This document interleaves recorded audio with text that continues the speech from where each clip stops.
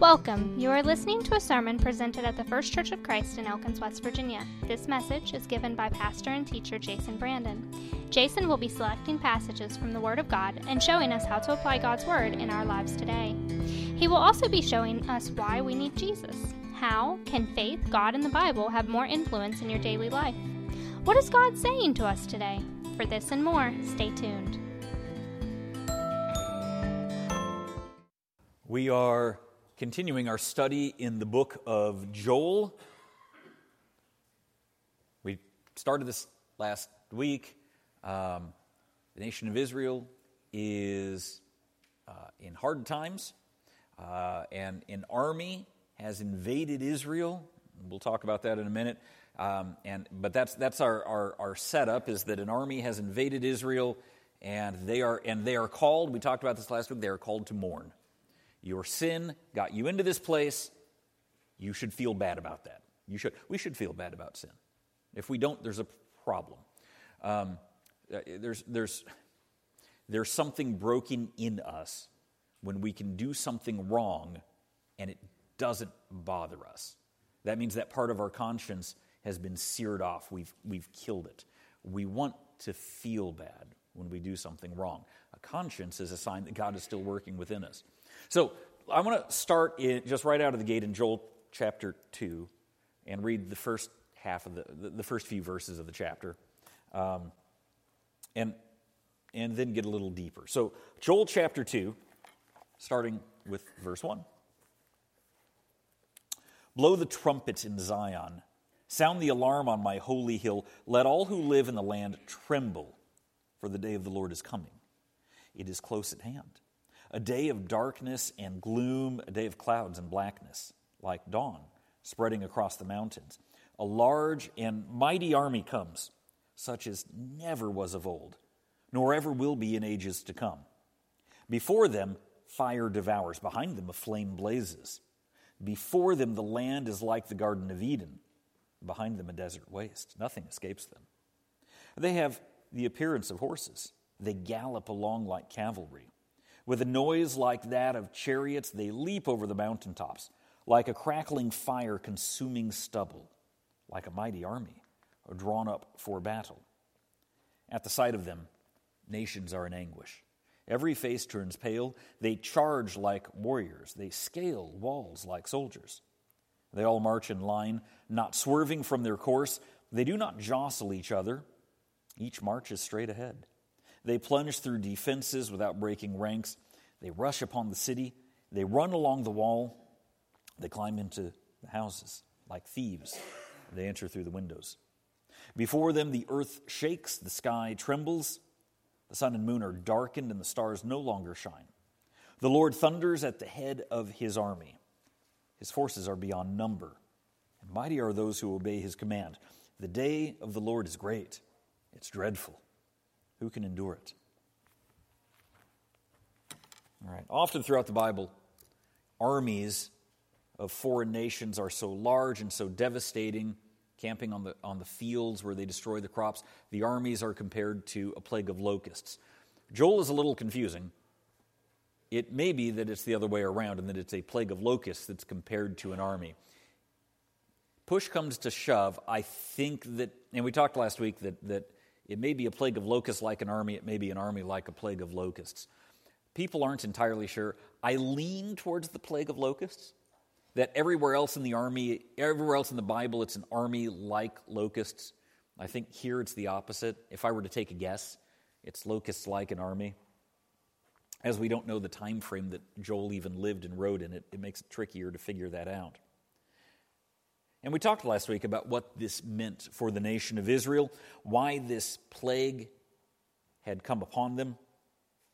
It was because these things happen when Israel is not being blessed and protected by God. You can live in this land if, here's the covenant, if you follow me. Pretty simple covenant. They didn't follow him. The armies, whether human armies or locust armies, the armies come in. And so now Israel is having a terrible time. And Joe calls the people to what? Remember the past? No, not that, what we looked at last week. God, through the prophet Joel, says you need to mourn your sin. Your sin put you in this place. You need to recognize that, and you need to regret it and mourn it. And sometimes sadness and despair are the right actions for our behavior. When we get ourselves into trouble, we should. When my own actions cause my own problems, and I shouldn't get mad at everybody else. I should mourn and say, not God, why are you doing this to me? But I did this. This is on me, and I should mourn my behavior and my actions. And that's not what people want to do today, but it's what they need to do. It's what Christians need to do. Sin should hurt us. It hurts God a lot. So much that he sent Jesus to die to get rid of sin. Our sins killed Jesus. And if that doesn't make you upset, if that doesn't cause you grief, if it doesn't make you mourn, then there is a problem. Your sins, my sins, killed Jesus. And that should cause us to mourn. We shouldn't take that for granted. And if we do take that for granted, our hearts are calloused. And that is what the devil wants. He wants you to blow it off and say everybody else does this. It's not a big deal. We learn to mourn our sin, chapter 1. And then chapter 2, where we're moving, then the subject says, now that we have mourned, let us repent. So we pick up in verse 12.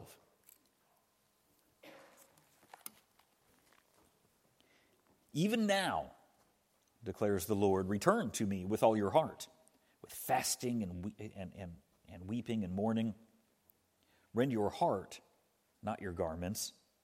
Return to the Lord your God, for he is gracious and compassionate, slow to anger and abounding in love, and he relents from sin and calamity. Who knows? He may turn and have pity and leave behind a blessing, grain offerings and drink offerings for the Lord your God. Blow the trumpet in Zion. Declare a holy fast, call a sacred assembly. Gather the people, consecrate the assembly. Bring together the elders, gather the children, those nursing at the breast. Let the bridegroom leave his room, and the bride her chamber. Let the priests who minister before the Lord weep between the temple porch and the altar. Let them say, spare your people, O Lord. Do not make your inheritance an object of scorn, a byword among the nations. Why should they say among the people, where is their God?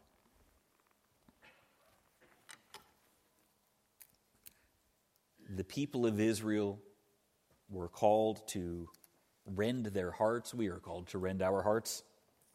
Do we have the right attitude with God? Do we have humility? You do notice in multiple times, I can think of when the 12 spies got sent into Canaan and came back and everybody got scared about what was facing them. We see throughout the Bible that when people are really mourning, when they're really upset, they tear their clothes.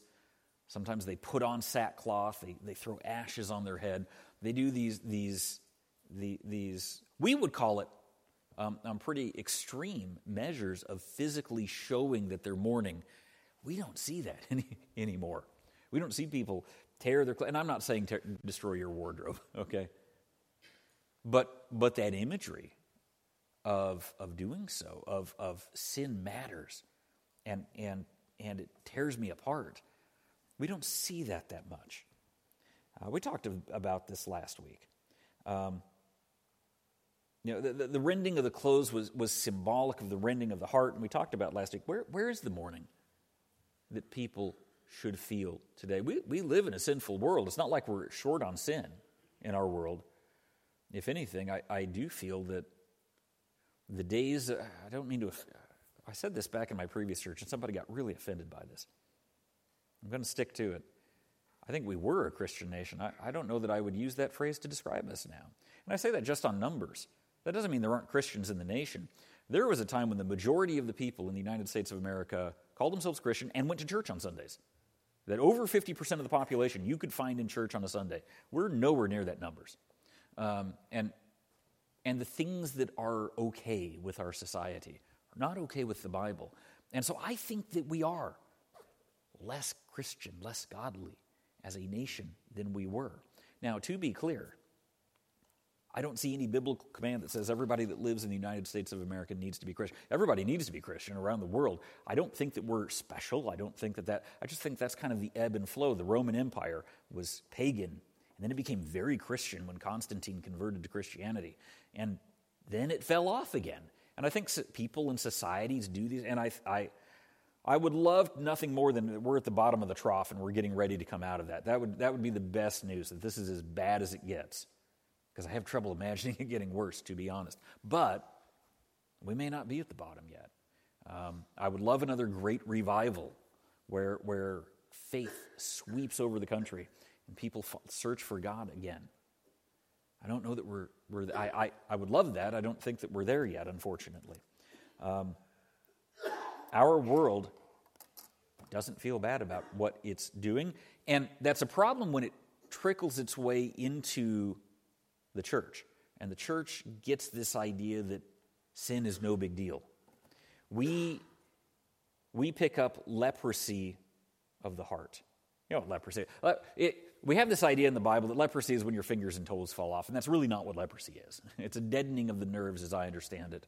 And so what would happen to be you'd be sleeping and a rat might crawl into your bed and start chewing on you and you wouldn't notice it. And that was where a lot of the threat for leprosy. Leprosy was a numbing first of the extremities that would move inward and where you don't feel anything. And if we don't feel bad about sin, then we have like a leprosy of the heart where our heart is numb, and that is dangerous. People may speak words of sorrow and repentance, but for many people, it's just words. It's just for show. It doesn't go any deeper than their mouth. Some hope that if they say the words enough, maybe they really will get around to feeling sorry for it, but they're just going through the motions. Others play a game. Let's see if we can fool the church, fool the preacher. If we can fool the church and the preacher, maybe we can fool God that I'm sorry about my sin, but I'm really not. Sometimes when people when they sin and they are exposed to sin, that shame, when it's exposed, is what it takes to break their hearts, and that's okay. That's good. God will use any tool in His arsenal to break you and show you that sin is a problem. Some people, however, when confronted with their sin, are mad that they got caught. They might cry crocodile tears. If they change their life, it's minimal. What can I get away with to get you off my case and to make people think I'm a good person? So we ask that question for us. What about you and me? Do we regret our sin, or do we regret when we're caught in our sin? Some people, when shown their sin, they're grateful. Maybe because they didn't see it. Somebody, you pull them aside and say, you've got a real problem. The way you're treating other people, and they may not have realized that they were treating other people poorly. And when you confront them with it, their response is, I didn't see this, but I'm glad that you brought this to my attention. That was God is speaking through you, and now I can address this sin in my life. Now, shown their sin, they will not rest until they confront it and become more Christ-like. And we love that. Others see sin and think, there's got to be a way I can blame this on somebody else. It's not my fault. It's got to be everybody else's fault. How do I diffuse the situation? They'll snap at the one God sends to confront them of their sin. How do we pass the buck on? We live in a day and age where the greatest success in life is to pass the buck on to somebody else. How do I make it's everybody else's fault? That is one of the things that worries me of today's trend. So much is playing the victim. If things are going wrong in your life, it's everybody's fault but you. It's the Pilgrims' fault. It's Hollywood's fault. It's Washington, D.C.'s fault. There's got to be a way to blame everybody, but it's never you. You're never the problem. It's everybody else that's ganging up against you. We never take responsibility for our own actions and for our own sin. And I had a delightful day yesterday. I talked with a buddy of mine named Chris from We used to live in Lincoln together, Lincoln, Illinois. It has been 25 years since I've talked with my buddy Chris. He was one of my best friends in Lincoln, and it's been 25 years since we've talked. Chris is not a Christian. And in the course, it had been like it had only been a couple days. It was so good to hear his voice. But he had asked me all those years ago, Jason, do you think I'm going to hell? And my response had been, Chris, it's not about your sexual orientation. It's not about all these other things in your life. I believe, as someone who believes that the Bible is true, that people go to hell because they're not Christians. And that's it. It's not about all these other things in your life. It's just about the fact that you don't follow Jesus. And I believe that people that follow Jesus are disciples of him, baptized into his name, Christians. I believe that those are the only people going to heaven. And I believe that you don't fall in that category, and it's nothing personal. It's nothing against you. You're still one of my best friends, but yeah, I do. He said, do you remember that conversation yesterday? I said, yeah, I brought it up in church more than once. I do remember that conversation. He said, that was the best conversation ever. He said, it was just so honest and blunt, and I never took offense at it, and you were just telling me the truth, what you saw, and he said, I still tell people about that conversation. That amazes even me, that you can tell your friend, yeah, it's nothing personal, but yeah, I think you're going to hell. The world wants us to be honest with the world. We never take responsibility for sin. We never call sin for what it is. And it's time to do that. We have to realize that we are sinners in need of a Savior. And that should cause us to mourn. And again, to be clear, the issue with Chris, and we talked about this again, I don't expect non-Christians to act like Christians. I don't expect, if I tell Chris, this is what your life should be like, if he doesn't believe this book is true, why I don't want him to follow me. I want him to follow Jesus. So I don't want him to I need to change up my life because Jason says. I want him to change his life around because he feels convicted that God wants him to change his life. But if he doesn't believe in God and that the Bible is the truth of God, then why? So much of preaching is not evangelism. Evangelism is when you tell non-Christians you should be Christians. This in here, preaching, I'm preaching to the saved. Mostly, most of you are preaching to the saints. This is how we as Christians make sure that we are living according to this book, that we are living right with God. Because the alternative is we could fool ourselves. Well, I come to church on Sunday. We could fool ourselves that we're Christ-like and Christians, but it's not your attendance that saves you, is it? It's following God through his Son Jesus. And so I expect Christians to act like Christians, and I don't expect non-Christians to act like Christians. It would be nice.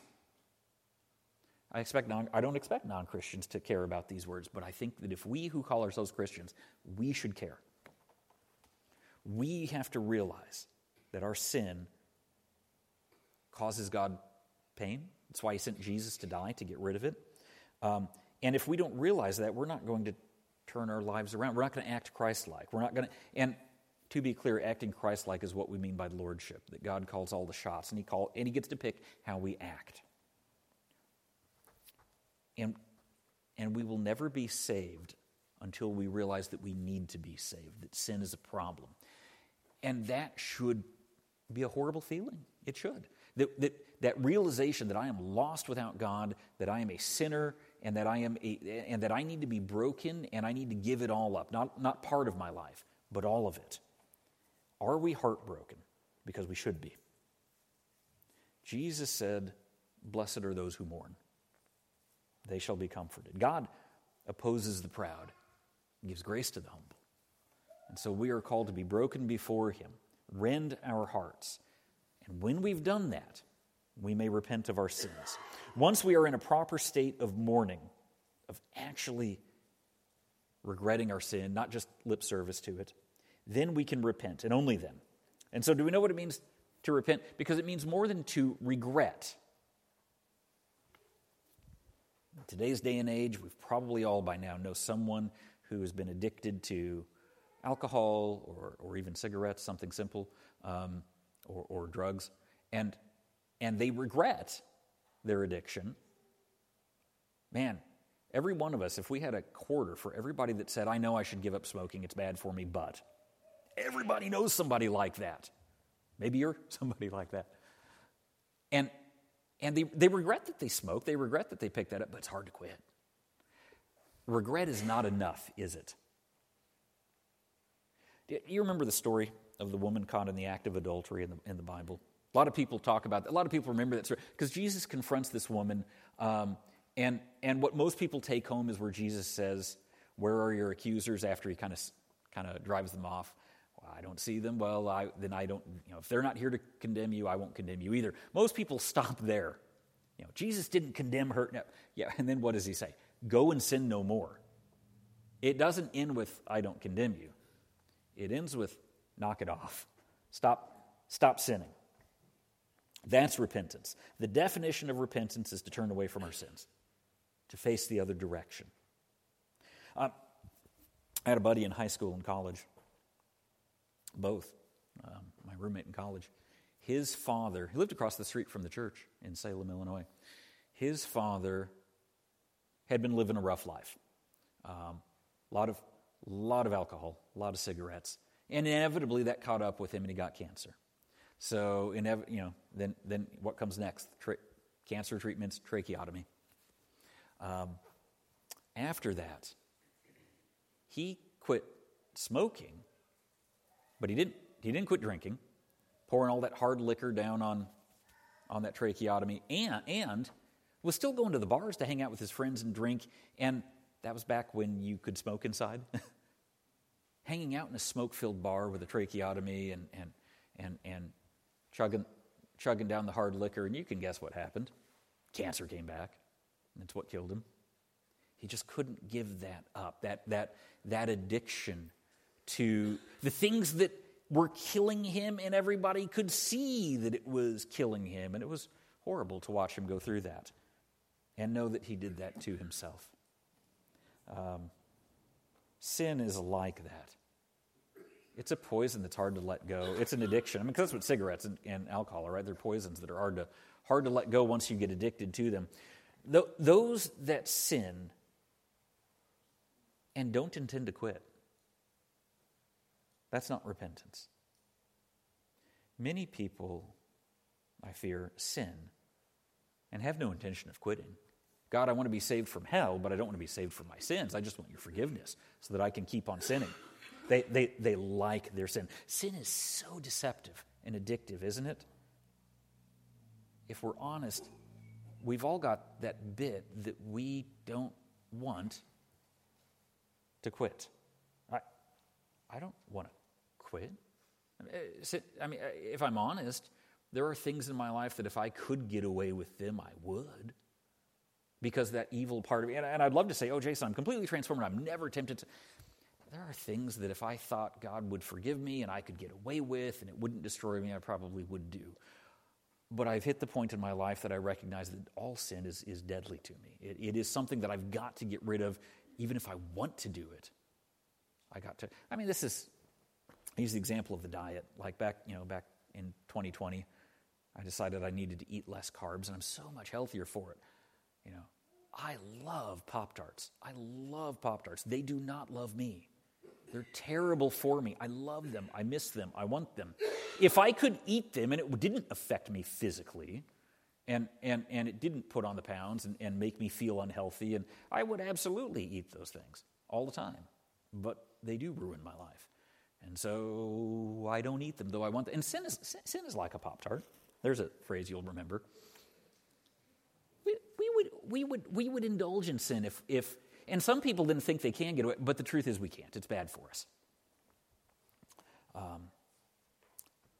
I can choose. What do I do? Where does that leave me? I can choose to side with God and repent of my sins, even if I don't want to. What I want is not the point. Or, I can keep doing what I want to do, call myself a Christian, but really at that point I'm on my own. Repentance requires that we turn from our sins. If there's no change, there's no repentance. Now, I love verse 14. Here. Verse 14. This plague is coming on Israel. Locusts, army, whatever. And Joel's response is, you should mourn, you should repent. Who knows? Maybe God will forgive us. Or, well, maybe God will spare us. And I love that who knows phrase. Because sometimes your consequences of your actions just catch up with you. You know, you cheat on your taxes, the IRS comes to get you, you should repent. You still may be doing jail time. It doesn't mean you shouldn't repent, but there still may be consequences. I'm reminded, I love that who knows, maybe God will save us. I'm reminded of one of my favorite passages in the Bible, in Daniel chapter 3. Daniel chapter 3, verse 13. You know the story, the account. Furious with rage, Nebuchadnezzar summoned Shadrach, Meshach, and Abednego. And so these men were brought before the king, and Nebuchadnezzar said to them, "Is it true, Shadrach, Meshach, and Abednego, that you do not serve my gods or worship the image of gold I've set up? Now, when you hear the sound of the horn, flute, zither, lyre, harp, pipes, and all kinds of music, if you are ready to fall down and worship the image I made, very good. But if you don't worship it, you will be thrown immediately into a blazing furnace, and then what God will be able to rescue you from my hand?" Shadrach, Meshach, and Abednego replied to the king, "O Nebuchadnezzar, we don't need to defend ourselves before you in this matter. If we are thrown into the blazing furnace, the God we serve is able to save us from it, and he will rescue us from your hand, O king. But even if he doesn't, we want you to know, O king, that we will not serve your gods or worship the image of gold that you've set up." I love that whole God can save us if he wants. Even if he doesn't, we're still not going to do this, because it's not about the reward. It's not about what we get out of it. We don't ask the question, what's in it for me? So this is that hard question that we've asked before. Are we in this for the reward?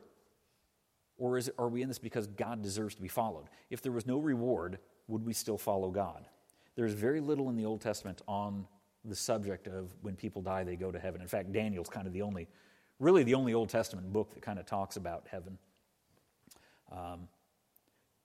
But the Israelites still followed God, even without hardly any conversation about heaven, because God was worthy to be followed. Because he chose them and said, "You are my treasured possession, and I will, in this life, I will in Israel, the nation of Israel, Canaan, I will bless you while you live in my land." And the kingdom of heaven is now. We have a blessing in this life that makes it worth it. Now, there is heaven, and I definitely don't want to discount that. We get to live with God forever, and it's all that more amazing. But the point isn't, I get to live in a mansion one day. The point is, I get to follow God, and I get to serve him, and one day I get to see him, and that's enough. In heaven makes it all the better, but God deserves to be followed because he is God. And so we mourn, we rend our heart, we repent of our sins, and we return to God. So we're preaching on unity, right? Do you remember? Here, you remember what the first sermon? Does anybody remember what the first sermon of the year was on? I know you can't even remember last week's sermon. I have trouble with that too, because I have trouble remembering what I had for breakfast. I get people say, "What did you preach on last week?" "Oh, I'm working on the next one. I don't know that I remember that." We preached at the beginning of the year. The very first sermon was on Genesis chapter 1 through 3, on the fact that man was meant to live in unity with God. That was what he created us for. When things are not right between us and God, we're out of whack, and we feel that way. Find me a person who doesn't have a relationship with God, and I will find you a hollow man. And here's what I mean by that. Something's missing. Maybe they're rich and healthy, but they're still miserable. Maybe they're generally happy, but of course happiness is transitory, and happiness can go away. Maybe they have everything the world says is great, but in the quiet time, at night, they're climbing into bed, and they're laying there, and they're thinking about it. Maybe if they're honest with themselves, that's that point when they recognize something's wrong, something's missing. This isn't right. That's because we are wired for God. And that's why throughout century, When I was a kid, I read all the mythology books I could get my hands on. I loved mythology, and I loved reading Greek mythology and Viking mythology and Egypt mythology. Just literally, yesterday I was reading a book on Incan mythology. I actually like mythology stories. I like to read, for a preacher, I think it's fascinating to read these stories about what other people came up with. Isn't it amazing that history has never produced, with our billions of people on earth, there is not a culture that grew up and was atheist, that said, there's no such thing as the supernatural. There's no gods. There's no, this just came from an accident in nature. Human beings are wired that we recognize that there's got to be something. Because independently, every single culture on earth from each other has figured out there's got to be something more than this. And so we recognize that there are gods, that there is a God. That people recognize there were gods. They knew something was bigger than them, and they tried to, and they made their gods in their image, which is why Zeus was kind of a jerk, and Hera was jealous, and all their gods were very mortal-like and human-like. But because there were lots of people, all these cultures made lots of gods. We, like Israel, know the truth. There is a God. There is one God who made us in his image, and he made us to live with him. Israel didn't have fake man-made gods, but they had the Lord, Yahweh himself. They had prophets and scriptures and amazing miracles. And even with all of that, they still turned away, didn't they? You read Judges, and every other chapter, Israel walks away from God. Joel takes place in this time when the people had quit following God. So human, because we're no different. We have the scriptures. They didn't have that. They didn't have all of this. They had some books, maybe, but not this. And in a day when there weren't printing presses and Bibles were hard to get hold of, we've got so much access to the scripture. And again, look at where we're at in the U.S. Most of the country used to go to church, and now most of the country doesn't, and we turn away. The Bible is such an amazing read. And one of the things that makes it amazing is it's our story. We see ourselves in it. Israel was called to return to their God, and we are called to do the same thing. You might say, Jason, I've been coming to church my entire life. Yeah, but we have to be careful. That doesn't mean that we're saved automatically. Attendance doesn't do it. Some people are married for years, share the same house, share the same bed, and their relationship is still falling apart. Coming to church weekly doesn't mean that your relationship with God is where it should be. Your presence in this, let me be clear, if you're here this morning, that's great. That's a great beginning, but it's not the end. And it doesn't guarantee a relationship with God. To have a relationship with God is to love him, to know him, to be known. So many people today live in anonymity. The internet's been amazing for this. We don't know our coworkers. We don't know our neighbors.